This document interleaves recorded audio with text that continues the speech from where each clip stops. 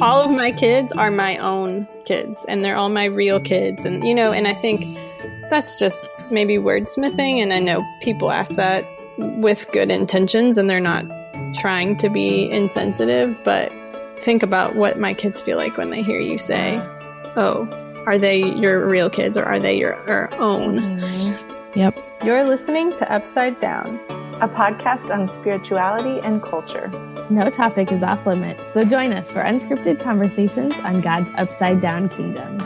Welcome to episode 35 of Upside Down Podcast. I am going to be leading our conversation today. I'm Kayla Craig, and we're pretty excited about this episode because it kind of feels like getting coffee together. And all three of us co-hosts live in different areas, so we don't get to see each other as often as we would like. But even though we're, recording at the digital table, it's all three of us and just us. And that hasn't happened in a while. Shannon had to go have a baby. So inconvenient. What were you thinking? So Shannon Evans and Lindsay Wallace are my friends and my co-hosts, and I'm really excited to have a conversation today with them about adoption. All of us are adoptive moms, and together, Lindsay figured it out because she's better at math than me, but together we have 13 kids, which we have more than a dozen children. What is life? What is life? And 6 adopted, right? Is that what we said? Yeah. Yes, and 6 of them were adopted. So between us, we've done foster care, we've done international adoption, and we've done domestic adoption. So none of us are adoption experts by any means, but we are kind of living the reality of what it means to be a family that's just built in a way that a lot of families aren't built. And a lot of listeners have reached out to us asking to talk more about adoption. And we get a lot of Instagram messages and Facebook messages and emails. And we just want to let you guys know, like, we love you and we love that you want to know more about this. And so we thought, well, let's just get together and record another episode. Yep. So if you haven't listened to the first one, go on back. And in podcast years, it was like a million years ago, but it was only like 1.5. I know, it does feel like forever ago. I don't know if you guys ever listen to old episodes. I do not, because God knows that I do not want to hear myself. But Lindsay, I think you did listen to that episode to prepare for this one, right? Yep. Did. You did it. So can you tell our listeners what to, like, if they're looking for certain things, what they'll hear in that episode, maybe to give them a primer for this one? Sure. So that one, we kind of couched it more as a pre-adoption episode. So we talked more about the different types of adoption and how one would begin that journey, what that looks like, what it might cost, the process, kind of those what to expect type things. So yeah, I mean, it was an hour-long episode, so we crammed quite a bit in, but as always, didn't get to talk about everything that we wanted to. So here we are again. So this is like the after show, right? Like this is like after adoption. And we hope that, all of you, whether you're parents or thinking about adoption or not, it's just a question that a lot of people have asked us about, whether they're single, whether they're a parent with biological kids, whether they're married with no kids. It just seems to be, a conversation that people are interested in having. It's a little outside the norm, but then I think a lot of people don't know exactly how to get some of this information. So consider this kind of your insider invitation to three moms as we talk about adoption in our own lives, in our own family's journey. So Shannon and Lindsay are in the hot seats. How would you describe? I thought it was round table. Oh no, I'm not answering any questions. Is this a conversation? I'm confused. This is an unscripted conversation between Lindsay and Shannon. Oh my God. So diving in, this is kind of, we'll start with this. We have lots of questions. Do any of you have open adoptions? That's an easy question. That's a yes or no. Yes. Yeah, I think Lindsay's the only one. Lindsay, I'll let you share, and then I'll share kind of what our situation is like for one of our kiddos. Yeah, so this question came up quite a bit. I think the first thing I want to say about open adoption is it's a spectrum. So Yes. For some people, that means they set up a specific email and they share pictures with the birth family fairly infrequently. And then the spectrum obviously goes all the way to we hang out all the time and we love each other and we're one big happy family. So our situation is in the middle of that, I would say. So we had a relationship with my son's birth mom prior to our adoption, and so continued that. And that was through foster care, although our situation is kind of weird because usually you don't know the birth, like the birth parents in a foster care situation.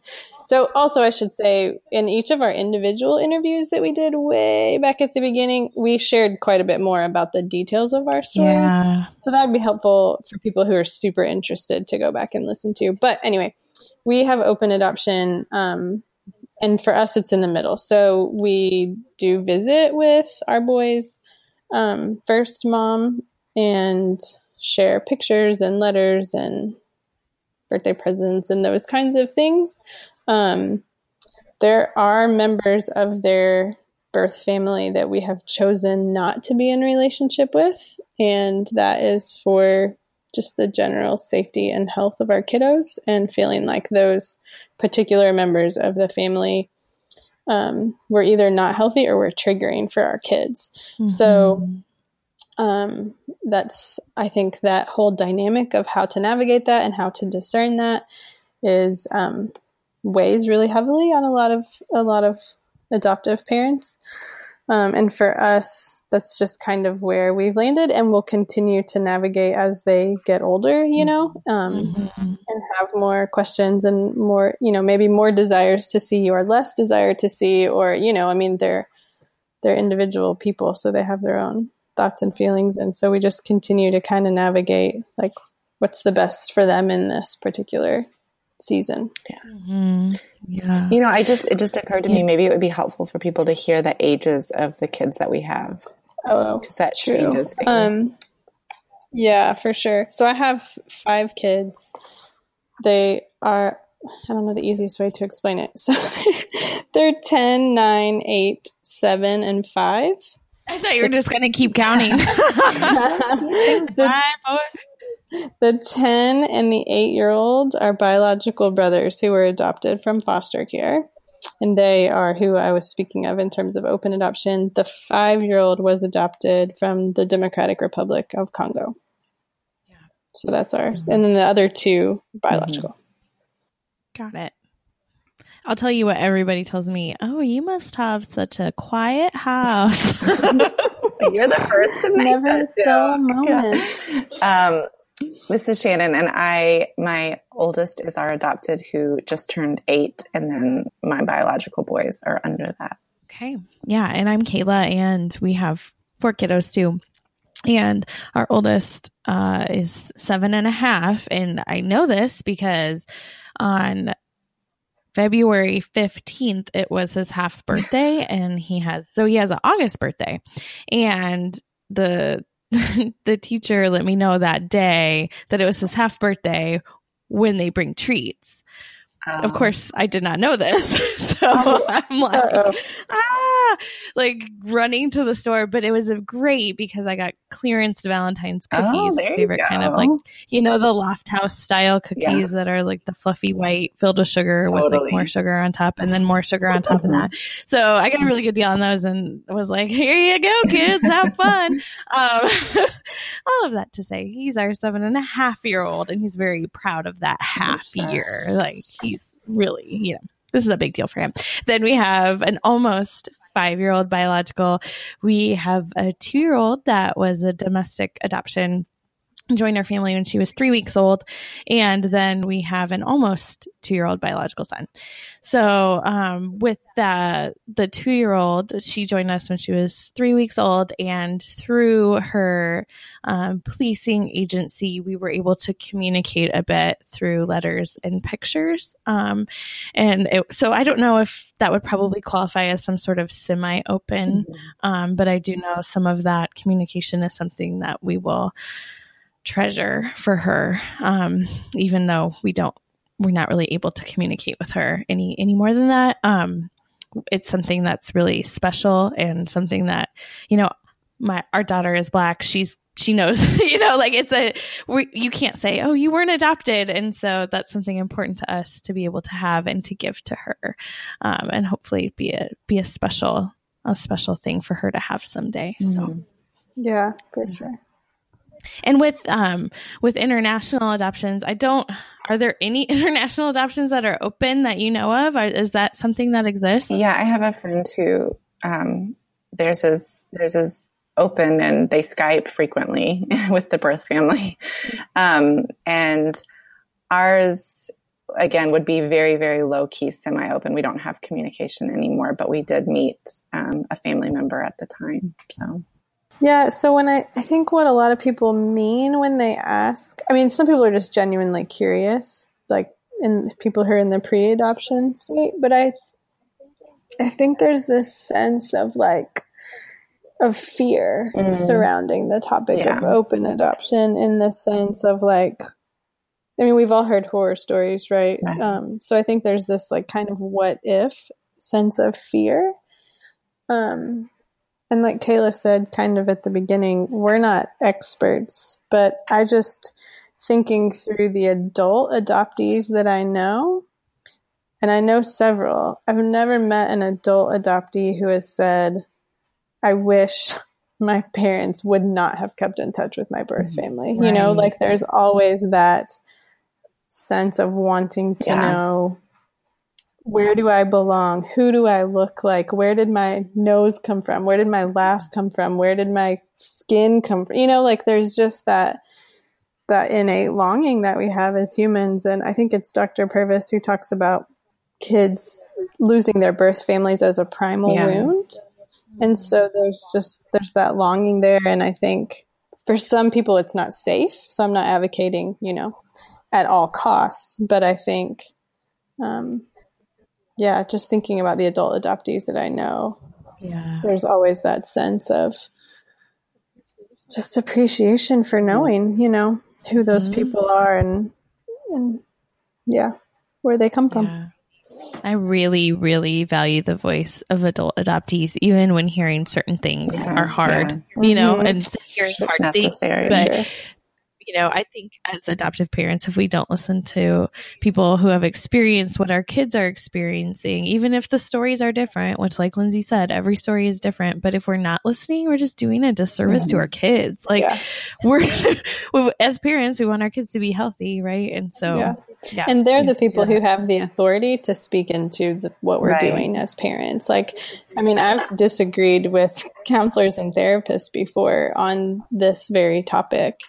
And it's because I hold very highly the opinion of adult adoptees, because I think they have the experience and the authority to speak into where, I respect the fact that you went to school and learned how to do this and you're really good at it, but that doesn't always mean that person knows what's best, So I think listening to adult adoptees is really, really important. So what do you wish people knew about attachment? Attachment is a big word that we hear a lot and use a lot in adoption. What do you wish people knew, or what was your biggest learning curve coming to be an adoptive family and thinking about attachment styles, all of that? I think I guess this is what I should say. What I wish all adoptive parents could know going into it is that it's, a long process. It's longer than the 3-month cocoon period that is recommended. That period is important, but that it will likely be a much longer process than that. And it's certainly something that you will always have to keep in mind, even if you have a really healthy attachment. But just because of what you said, that primal wound, it is a little bit different than thinking about your attachment with your biological children. And also that, we hear about these certain attachment styles, and that's certainly true. But I think a lot of times people are like, oh, does your son have reactive attachment disorder? And he does not, but that doesn't mean attachment hasn't been a difficult thing for us in several ways, and there are these certain attachment styles, but with adoption, I think that it can also be a spectrum. You know, everything is sort of gray in attachment. And so I wish that people knew that too, of, thankfully we don't have this certain diagnosis that is more serious, but at the same time, it's been something that we've consistently had to work on a lot in our family. I think that's interesting that you talked about attachment styles, because we all have our own attachment styles. And that was like a light bulb moment for me as I was learning about this.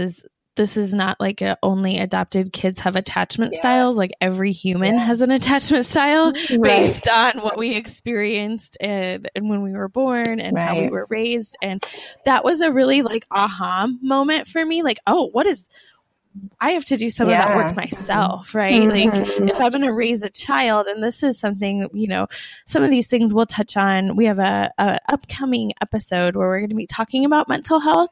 And we talk about and you know, you'll hear us talk about how as a parent, we have to be aware of our own stuff before we can, you know, enter into that stuff with our kids. And so that has been something that's really helpful for me. Yeah.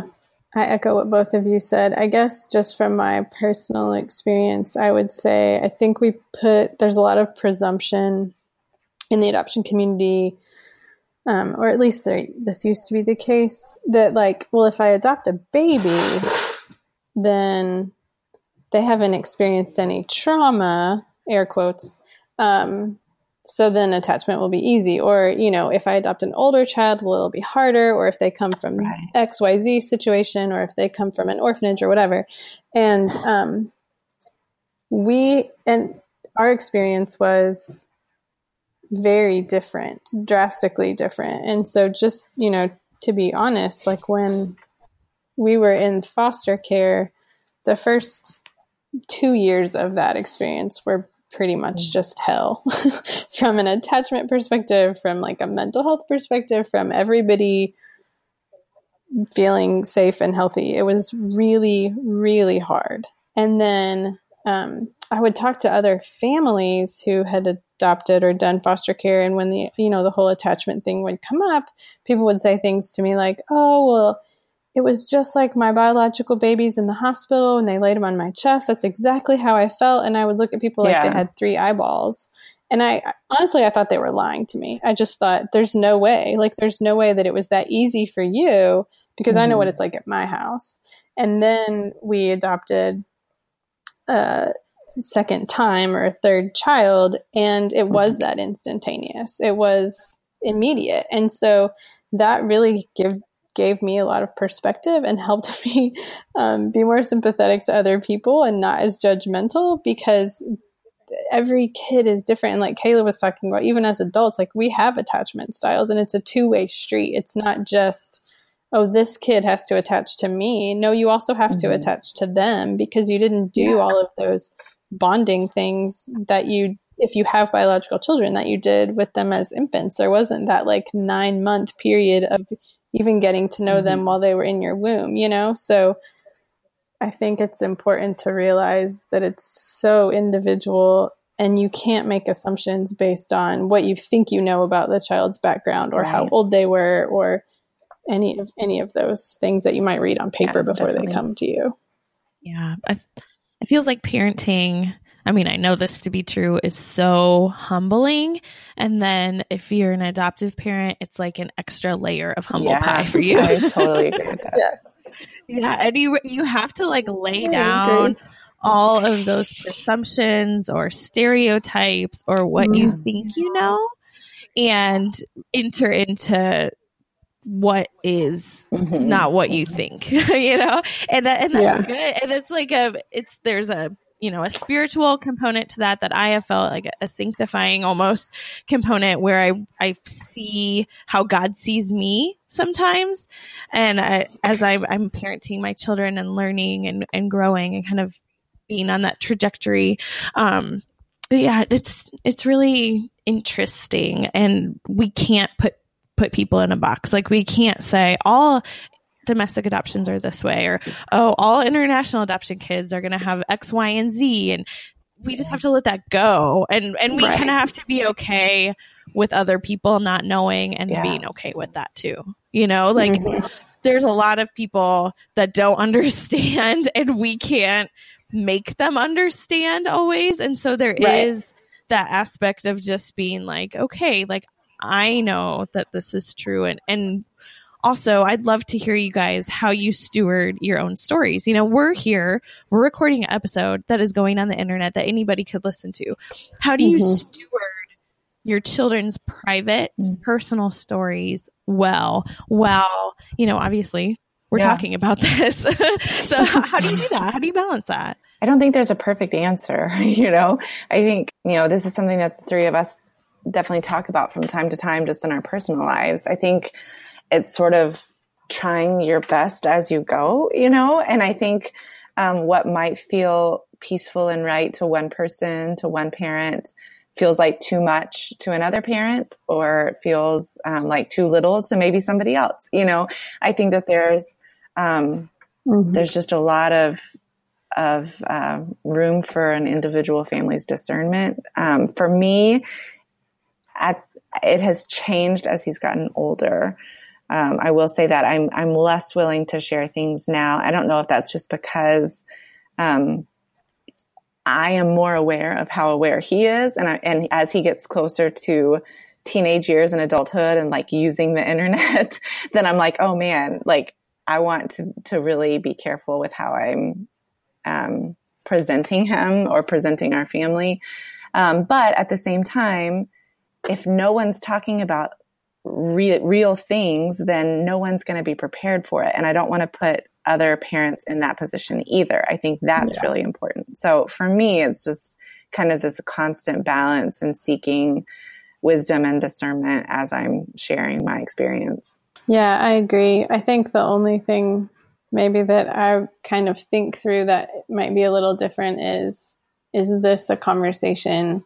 Like, would I have this kind of open conversation with my kid?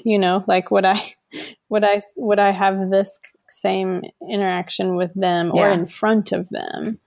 And if not, then obviously that's not something I should be sharing with other people. I'm going to use that. Yeah, it's been helpful. But even like you said, it's hard, and I'm sure I've erred on both sides, in the past, and it's a constant reevaluating.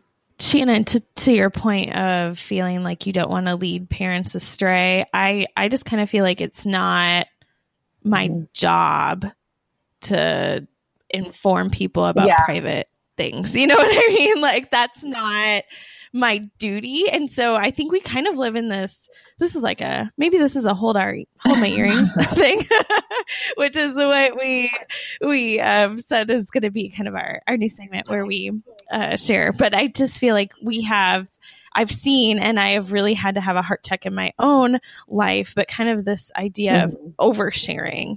And is this something that's better to talk to a trusted friend or write in a journal, or are we processing by posting something immediately on the internet? And I think that is something I have really had to think about and have kind of heart work done to my own self. That's something I've been, thinking a lot about. Like, these are our children's personal stories. And Lindsay, what you said about, would I say this in front of my kid? Sometimes people will ask, and I know that people have asked you guys inappropriate questions in front of your children.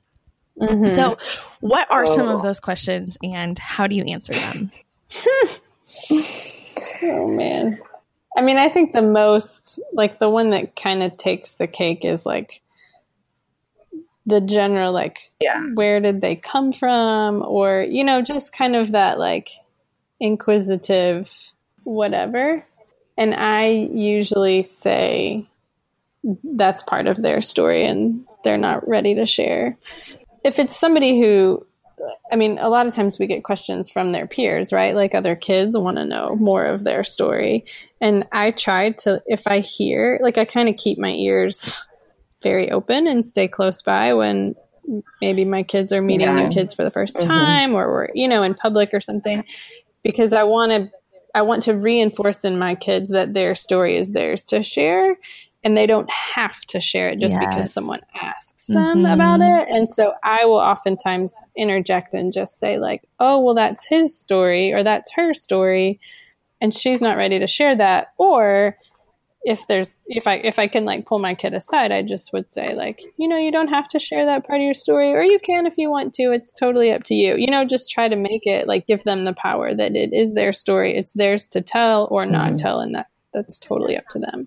Yeah, and for them not to feel shame too, like to not in that moment as a mom like overreact and say they don't need to talk about it, and then have your child feel like what you know what I mean, like what, I can't talk about being adopted. And so it's a really hard place to navigate, Lindsay. So it sounds like you have a good kind of system in place for that. And the funny thing is I have to remind my kids of it too, because they'll try to share each other's stories. And so I have to remind them, because we have a lot of stories in our family, so I have to remind them too, like, hey, that's not your story to share. As far as like what questions people have asked in front of my kids, I will say that they ask a lot fewer questions now that he's older than they did when people would perceive that like he was too young to really understand what they were saying. But 3-year-olds can certainly understand what, I mean, I understand if it's like a baby and someone's asking, but I would feel like, is this ever going to end? Like he clearly understands, he's listening to this conversation. I don't want to talk about it. But in their minds, like, oh, he's a toddler. He's not paying attention, So the questions have definitely decreased as he's gotten older. And that has been a huge relief because like, I'm sure you guys feel, I love talking about adoption. I will answer, the questions that are appropriate to answer and have those conversations, but I would rather not do it in front of my child because I don't want them to feel like a spectacle. But I feel like most of the questions are really well-meaning. It's just, they might be inappropriate in front of the child, or it might be inappropriate just in general, like Lindsay's saying, like, but I don't think that people are really aware of that until we kind of shine the light, like saying like, that's actually kind of, his personal story, or, and he's not ready to share it. Like you said, Lindsay. And I think that kind of like, brings it back to people like, oh yeah, that probably wasn't the right question to ask, or, Mm-hmm. Yeah, I agree. I think most people are, they're not ill-willed. They just don't know how to ask, or they don't realize that it's inappropriate. Right. Or that it's just private. I feel like there's a lot of interest about, we talk about like birth triad and about birth parents. And so what happened to his birth mom or his real parents, which obviously I feel like we don't really need to go into this real parents type of language. But some questions are just not appropriate at all. And we have to kind of have that awkward like stance of, well, that's not a thing that we talk about, or kind of pivot the situation or the conversation, because out of respect for our children's first families, like that's their stories too. Like we don't need to be telling that to the person at the grocery store that is just kind of nosy for information, like right. Okay, let's just talk about the grapes. Keep it to the grapes, lady. No, I had someone ask me in front of my child one time, like, where is he from? Which I'm comfortable saying, like, he's Ugandan, or he was born in Uganda, or things like that, because I want him to feel a sense of pride and, about that. But then they said, oh gosh, is it still really bad there? It's like, I didn't even know how to respond. I was like, it's a really beautiful country. We love it so much. It was just, and good for you. Because of the war, because the child soldiers and the war, and, and that got a lot of publicity, and, that is a conversation we could have privately. That's like something that came to mind when I was saying, but, clearly there's like a chip missing if somebody says that in front of my child, but. A chip missing. I think I would have been like, well, when was the last time you visited? because people make comments like that. They have no idea what they're talking about. I just would have been like a smart aleck and played. So on that topic, do you have any other hold my earrings moments? Here we go, guys. It's happening. Get on your soapboxes. Now's your chance. Do it now or forever hold your peace. This is an old one, but I'll go with it because this is kind of what I was thinking of when I said that comment. So before, well, no, not even, I don't know. So people will often say, if you're doing foster care, well, why don't you adopt a kid from overseas? There's so much need. There's so many kids over there. And if you're adopting internationally, people will say, well, why don't you do foster care? Because there's so many kids here. And I actually had people used to say that to me often when, I guess it was probably before our daughter was home and we were in the process of adopting internationally, but obviously people don't know that just by looking at us. And so my response used to be, oh, well, how many kids have you adopted? Because it was clearly you don't know what you're talking about, number one. And number two, if you're not this is another Brene Brown quote, I think, but she got it from Theodore Roosevelt. If you're not in the ring getting your you-know-what kicked, like, don't tell me how to fight. You know what I mean? Is kind of I've totally butchered that. But, like, if you're not also in the ring doing this really hard work, then don't judge the way that I'm doing it, you know? But yeah, that just used to drive me crazy because people would always want to throw whatever one you're not doing. People want to know, well, like, what about the other one? Why is that too? Like, what are I would just love to unpack that, like why that happens. I really think because people feel guilty because I really do think this is what it is. They're not doing something. They're not actively involved in remediating the orphan care crisis or whatever the case may be. And so they're just pointing out how you're not doing it right. But the reality is there's this deep sense of like, oh, I'm actually not doing crap. I do think that there is some of that guilt. I just want to say, like, for listeners, there is a difference between like sincerely asking about the different paths of adoption or the different forms. That's not what we're talking about. Sure. You know, No. I think, yeah, just in case people are like, oh gosh, have I done that? You probably have not if you're asking yourself that question. It's more of a, there's underlying things going on. It's not a sincere question. Yeah. So. Yeah, no, I'm talking about the people who are like, well, why don't you do foster care? There are kids in our own backyard who need families. And there's, I mean, to be fair, that's a common thing. Like, a lot of people say that, you know, like, it's not a couple on the fringe. Like, I've heard it adopting internationally, and then, you know, as adopting domestic, then there people would say, well, why is it so expensive? Why would you do that if it's so expensive? And another thing that people have brought up to us is, well, can't you have your own babies? Can't you have your own kids? And that really bothers me because, first of all, if we were struggling in that tender spot of infertility, what an awful thing to say to somebody. You know what I mean? Like, that's so insensitive and inappropriate. And second, it's just making a giant assumption that the only reason that you should adopt is because you are unable to have biological kids. And that's not true. And it happens to me all the time. And it really throws people for a loop because we adopted our daughter when I was pregnant with my son. And that really confuses people and makes people think that we must have accidentally fallen into that adoption, because why in the world would we adopt while we were cooking a baby on our own? And I think, you know, it's confusing. It's not a thing that typically happens, but everyone that I meet, well, they usually ask me how many kids I have, and then they say, oh, that happened to somebody I know. They started adopting and then they got pregnant. And I'm like, oh my gosh, what? And it's just like, I usually just like, oh, like, okay, like, well, all right, you know, like, no need to correct you, you know, what do you say?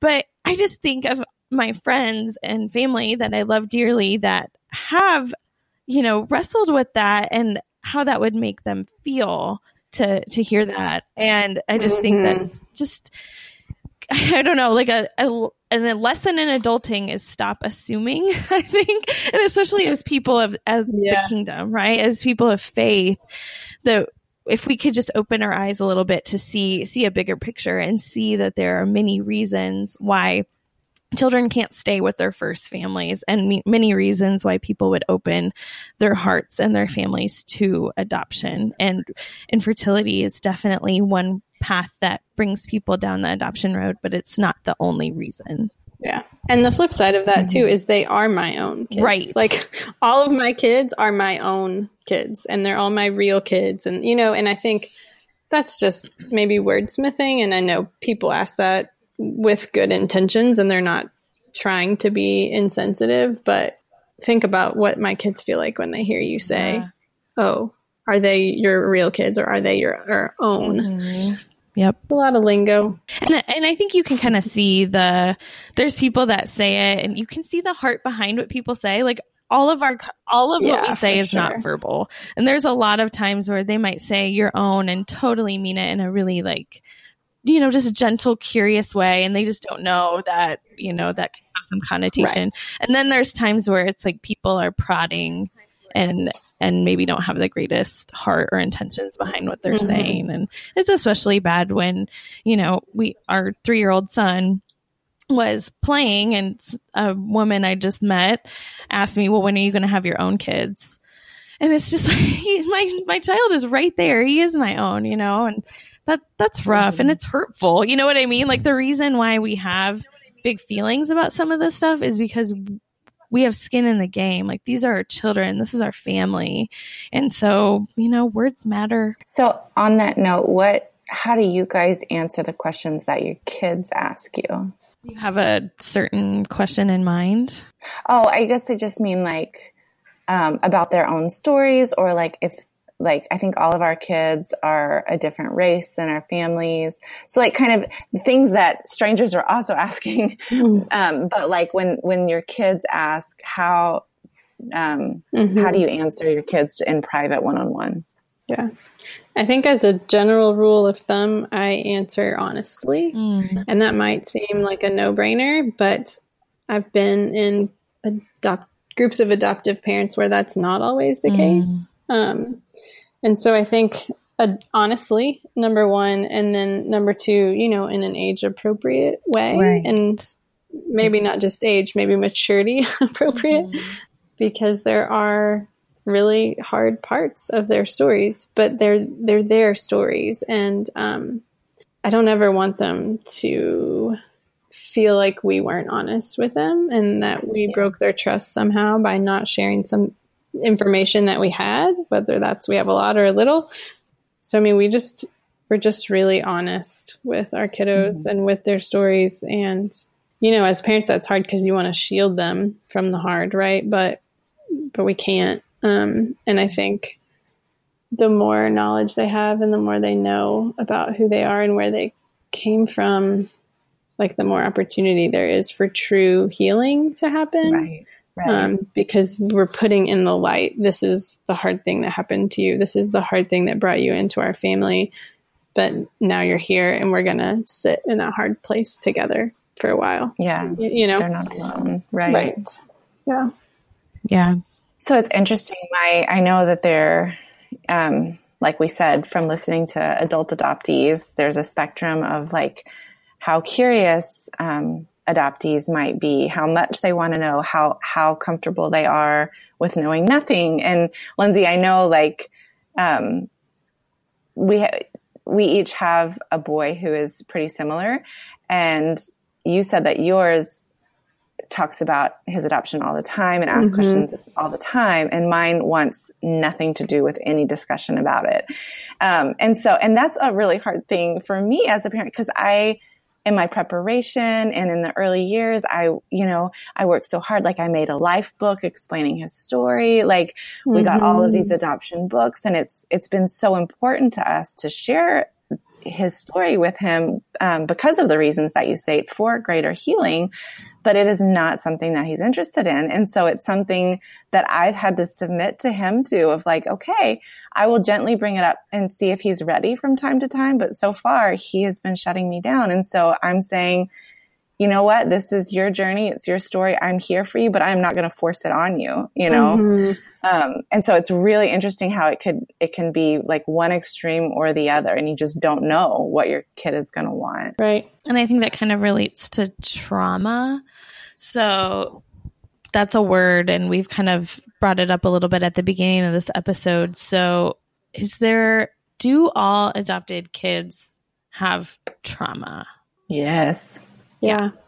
And if you're willing to share, like, you know, we had talked about before in a very tender and, you know, thoughtful way, how does that look like in your home? Because I think a lot of people who might not know, you know, you don't know what you don't know. And so what does that look like, you know, kind of on a day-to-day basis? Well, first of all, I want to go back to your original question and say, because that can be confusing for people, for us to just say, yes, all adopted kids really have trauma.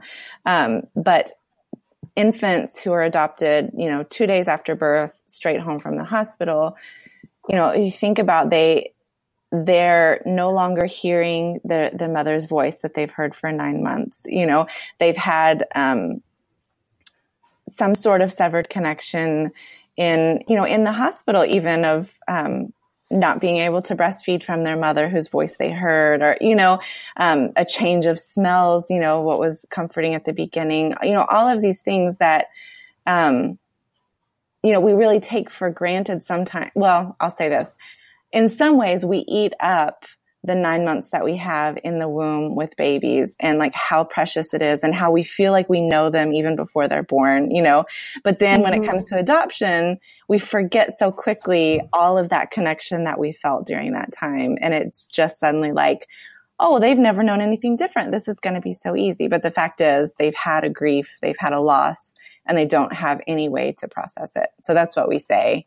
They have experienced trauma, even straight home from the hospital. Yes. Yeah, and we say that not to be like, so nobody should adopt. You know what I mean? Like, that's not what we're saying at all. But just knowing, you know, to best parent that child, we have to be aware that there has been a loss. Like, Lindsay, I don't remember how you said it at the beginning of the episode, but like a wound, or it's a primal wound. Yeah.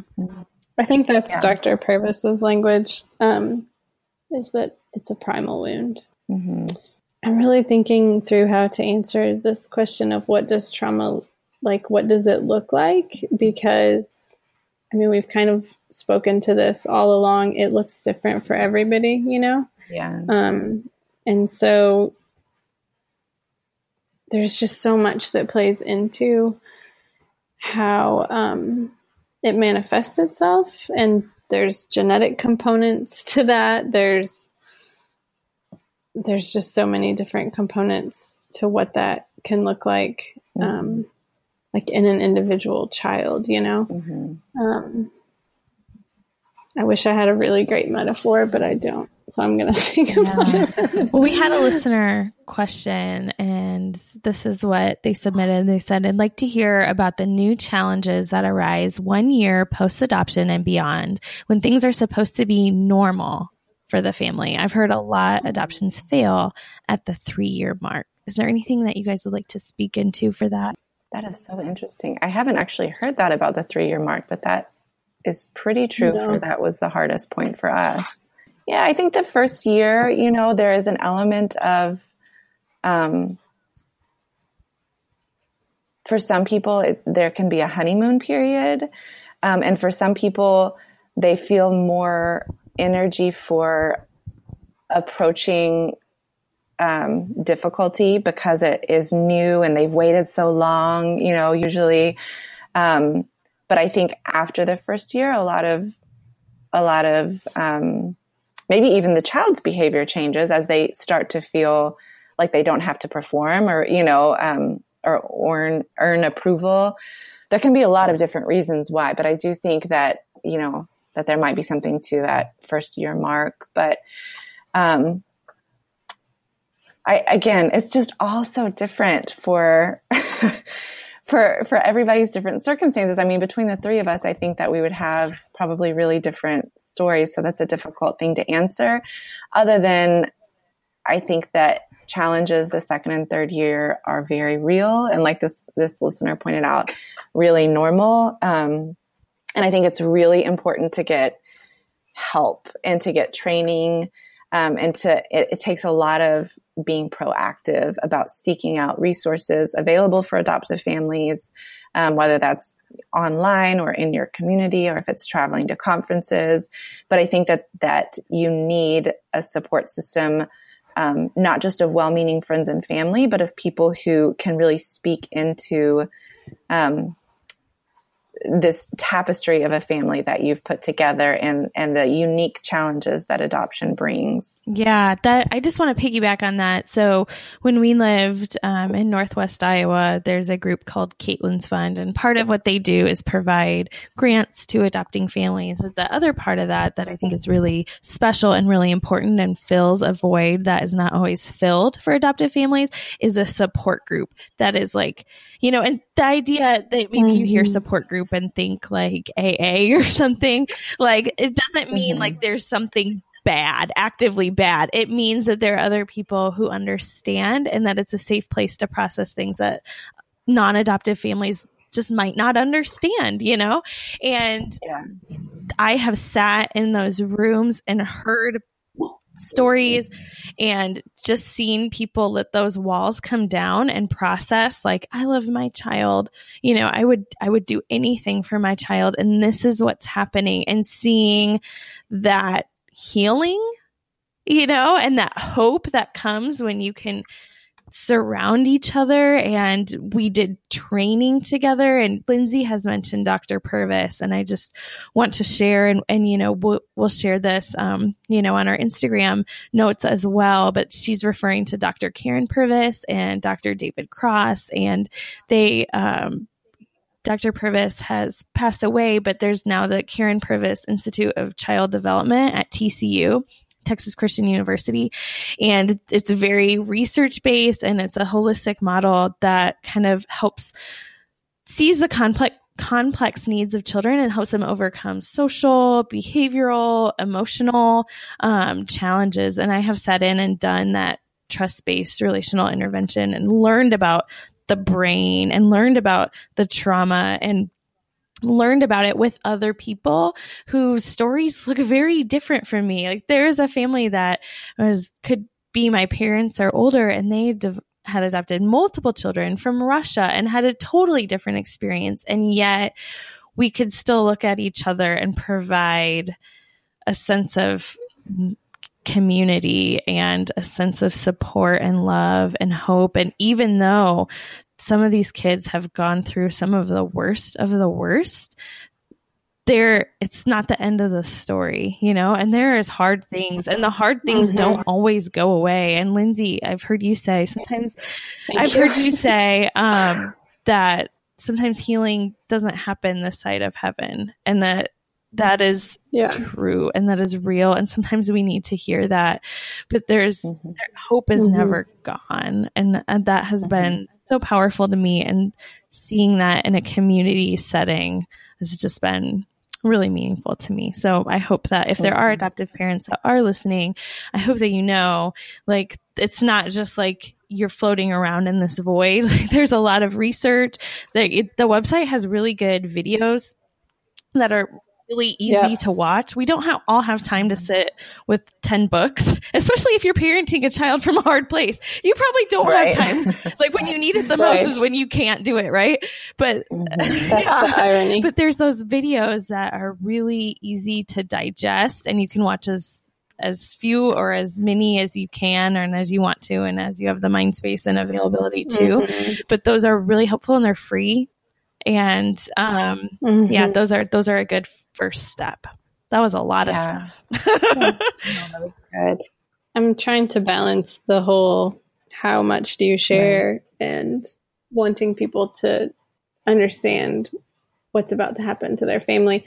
So I think the listener was asking, like, kind of what's the long term look like, right? And like, when do things go back to normal? And every story is different. And so this is just ours, but there hasn't ever been a normal. Yeah. There's a new normal, but there's not ever, oh, now my family is, because your family is different now. Like it's not the same people. It's not going to be the same. And so I think the sooner you can get rid of that idea that it's going to go back to normal, maybe the sooner you can move forward towards what your new normal looks like. And I think too, I don't know, when we were in the process, there were all sorts of different time frames people would suggest for when things would, I don't know if normal is the right word, or just kind of settle down, or you would feel some sense of normalcy. And I remember hearing people talk about, well, if they lived in an orphanage for X number of months, like every month equals a year in a year in your home, or a week in your home. I don't know. There's all kinds of different mathematical equations to when your life is going to be normal again. And I would just say for us, like none of that was true. None of it. And I'm not going to share my kids' individual stories, but if you just looked on paper, the things that my kids have been through, you would expect certain ones of my kids to be doing really well and others to not be doing well. And that's just not how it works. Like they're different. They're genetically different. What they went through is different. Every kid experiences and holds trauma differently. Right. And so I think,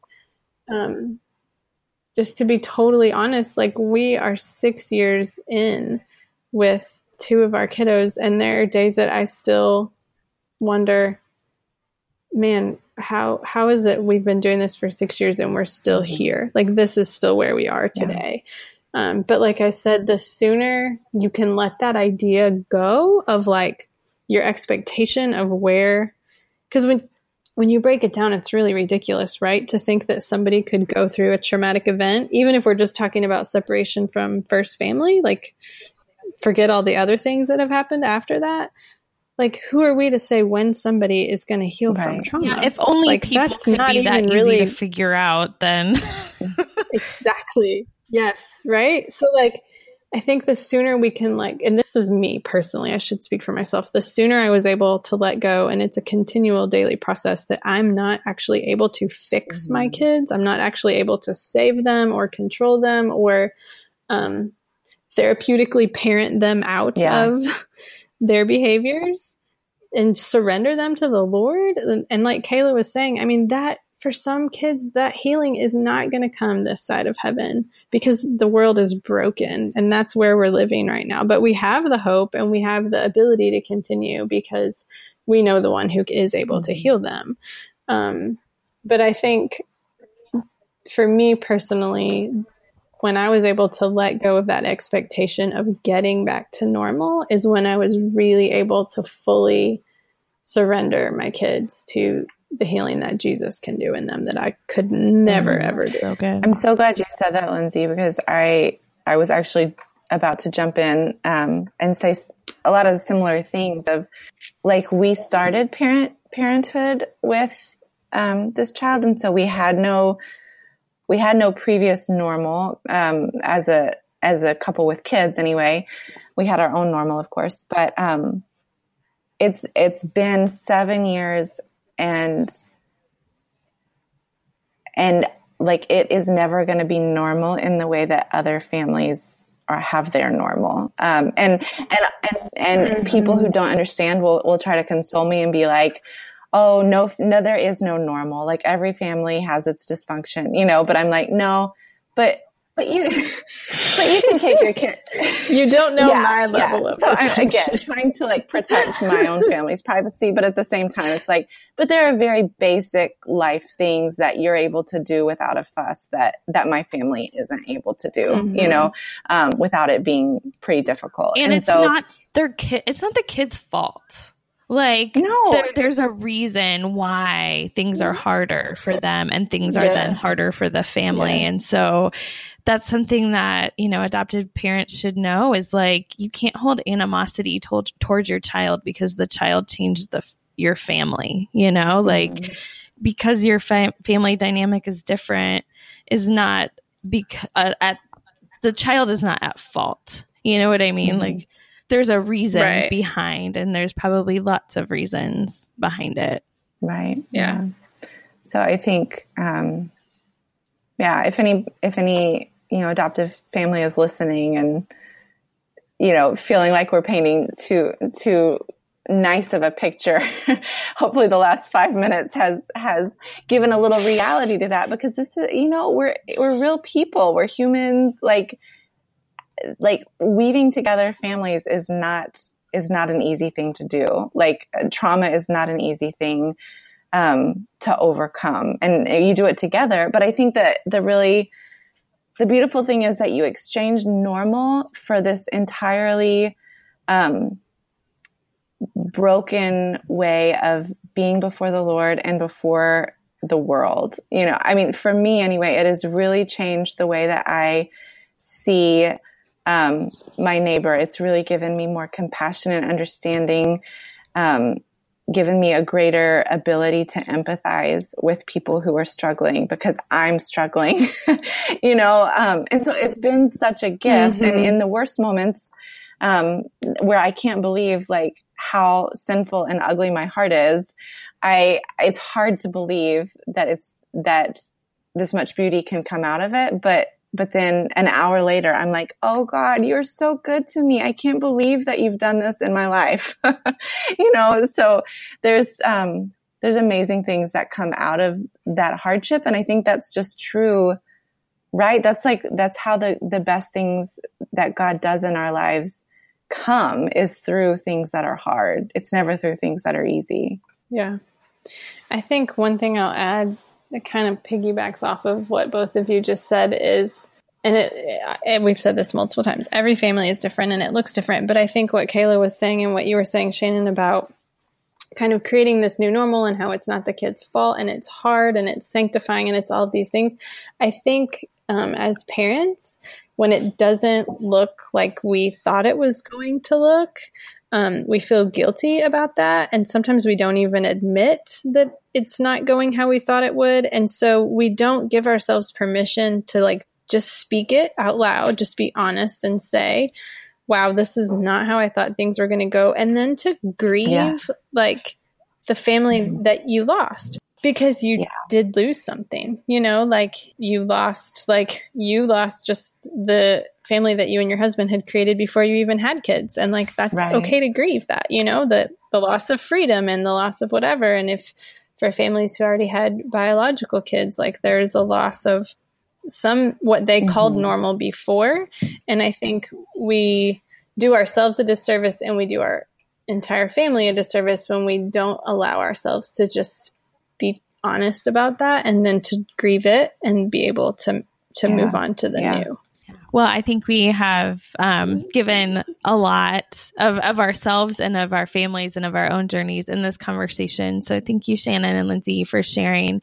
And we hope that those of you who are listening, that maybe this is like your first conversation into adoption. I do hope that you will see, everybody is speaking from their own perspective and their own journey and their own highs or lows. And I hope that you will just see that, like everything in life, adoption shows us some of the hardest places and some of the most beautiful mountaintops and everything in between, from good and bad and hard and beautiful and really just a picture of Christ's love for us. So there's a lot to say. And like Lindsay said, you can go back and listen if you're interested in kind of learning more about the logistical side of adoption. That was a episode we recorded about a year and a half ago. So you can go ahead and check that out. Just keep scrolling through until you find it. And you can also listen. As we were starting the podcast, we did some introductory episodes, and you can learn a little bit more about how each of our families were formed. That on this episode, we have Kayla, Lindsay, and Shannon. So you can go back if you're a newer listener, check those out. All of us are on Instagram. Our podcast is on Instagram, Upside Down Podcast, and we are on upsidedownpodcast.com. On Instagram, I'm Kayla_Craig. You guys want to share yours in case somebody wants to peek in on all of your cute kiddos? I'm Shannon K. Evans. And I'm at Like Breaks Forth. the best thing that you can do if you enjoy the conversations that we're having on here to support us is honestly go into iTunes and give us a review. Those help us get pushed to the top. More people can see us. We have a $0 marketing budget at the moment. So those things really do help. And it's not just to, help us toot our own horn, but it really helps us get the word out. And some of the coolest things that we hear is when listeners share the podcast or tag us when somebody says, what are you listening to lately? Just getting the word out and sharing is really, really helpful to us. So leave a review. We'd love to read through, share them in upcoming episodes. We're really grateful for your time of listening to the episode and then sharing with your friends and family. We super duper appreciate it. So thank you so much for listening. Come back again because we have another great episode in the works that we're really excited to talk about. And you can find us on Facebook, Upside Down Tribe, and you can join kind of a community that we have, or we can process some of these things. There's a lot of other adoptive families in there. There's a lot of people that are single or married and no kids, that we're just kind of run the gamut. But it's a pretty, wouldn't you guys say it's a pretty safe space to process questions or kind of get perspectives that you might not normally have? I love that group. Yeah. I love it. Yeah. It's awesome. So join us. For sure. We're there. We're excited to meet you and talk to you, and we'll see you again next time.